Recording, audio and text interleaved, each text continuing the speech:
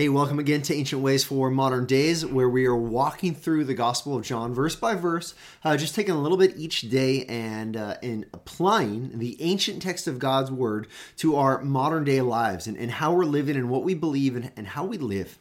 Now, yesterday we started looking at John chapter 1, verses 14 through 18. That was what I intended to talk through, and as I was talking through it, I kind of got stuck talking about grace and truth. And so we stopped right at the end of verse 14, and we're going to pick up there today. And so let me remind you where we were yesterday. Verse 14 begins, "And the Word became flesh and dwelt among us, and we have seen his glory, glory as the only Son of the Father, full of grace and truth." Now, this is where we left off yesterday, and we left off remembering that this word was introduced all the way back in John chapter 1, verse 1. It says, "In the beginning was the Word."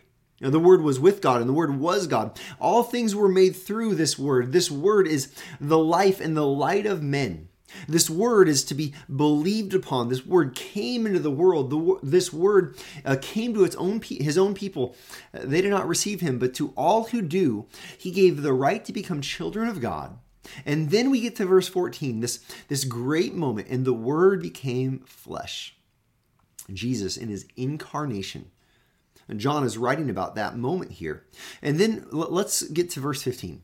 It says, "John," this is who we just saw a couple days ago, "John bore witness about him and cried out, 'This was he of whom I said, he who comes after me ranks before me, because he was before me.'" Now, this is the apostle, John the Baptist saying, Jesus, I'm talking about him, but really he's before me. Why?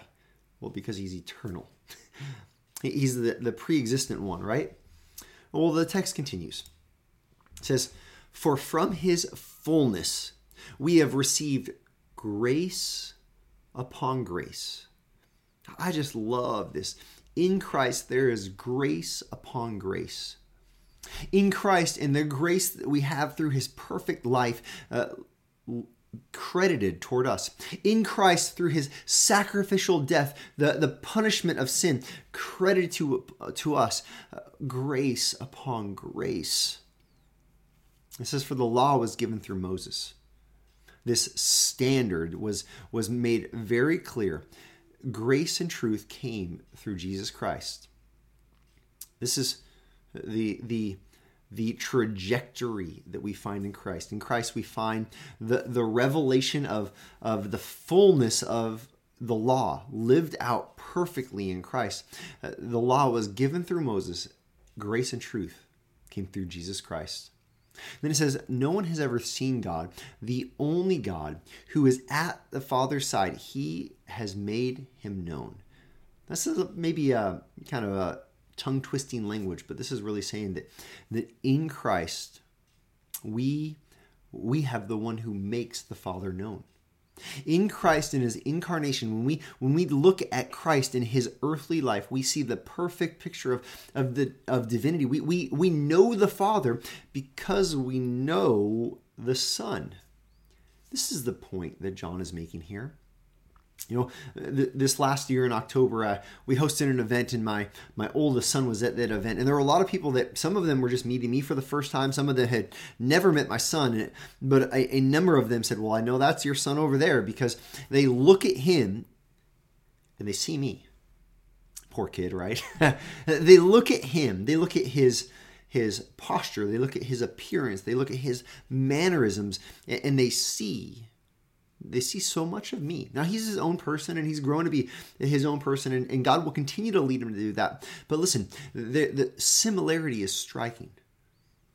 When you look at Christ, when you learn of Christ, when you see who Christ is, when you understand who Christ is, full of grace and truth, you see the Father. That's how you know Father. In fact, we've mentioned this before a few days ago, but when we get to John chapter 14, we're going to see that Jesus says, "I am the way, the truth, and the life. No one comes to the Father except through me."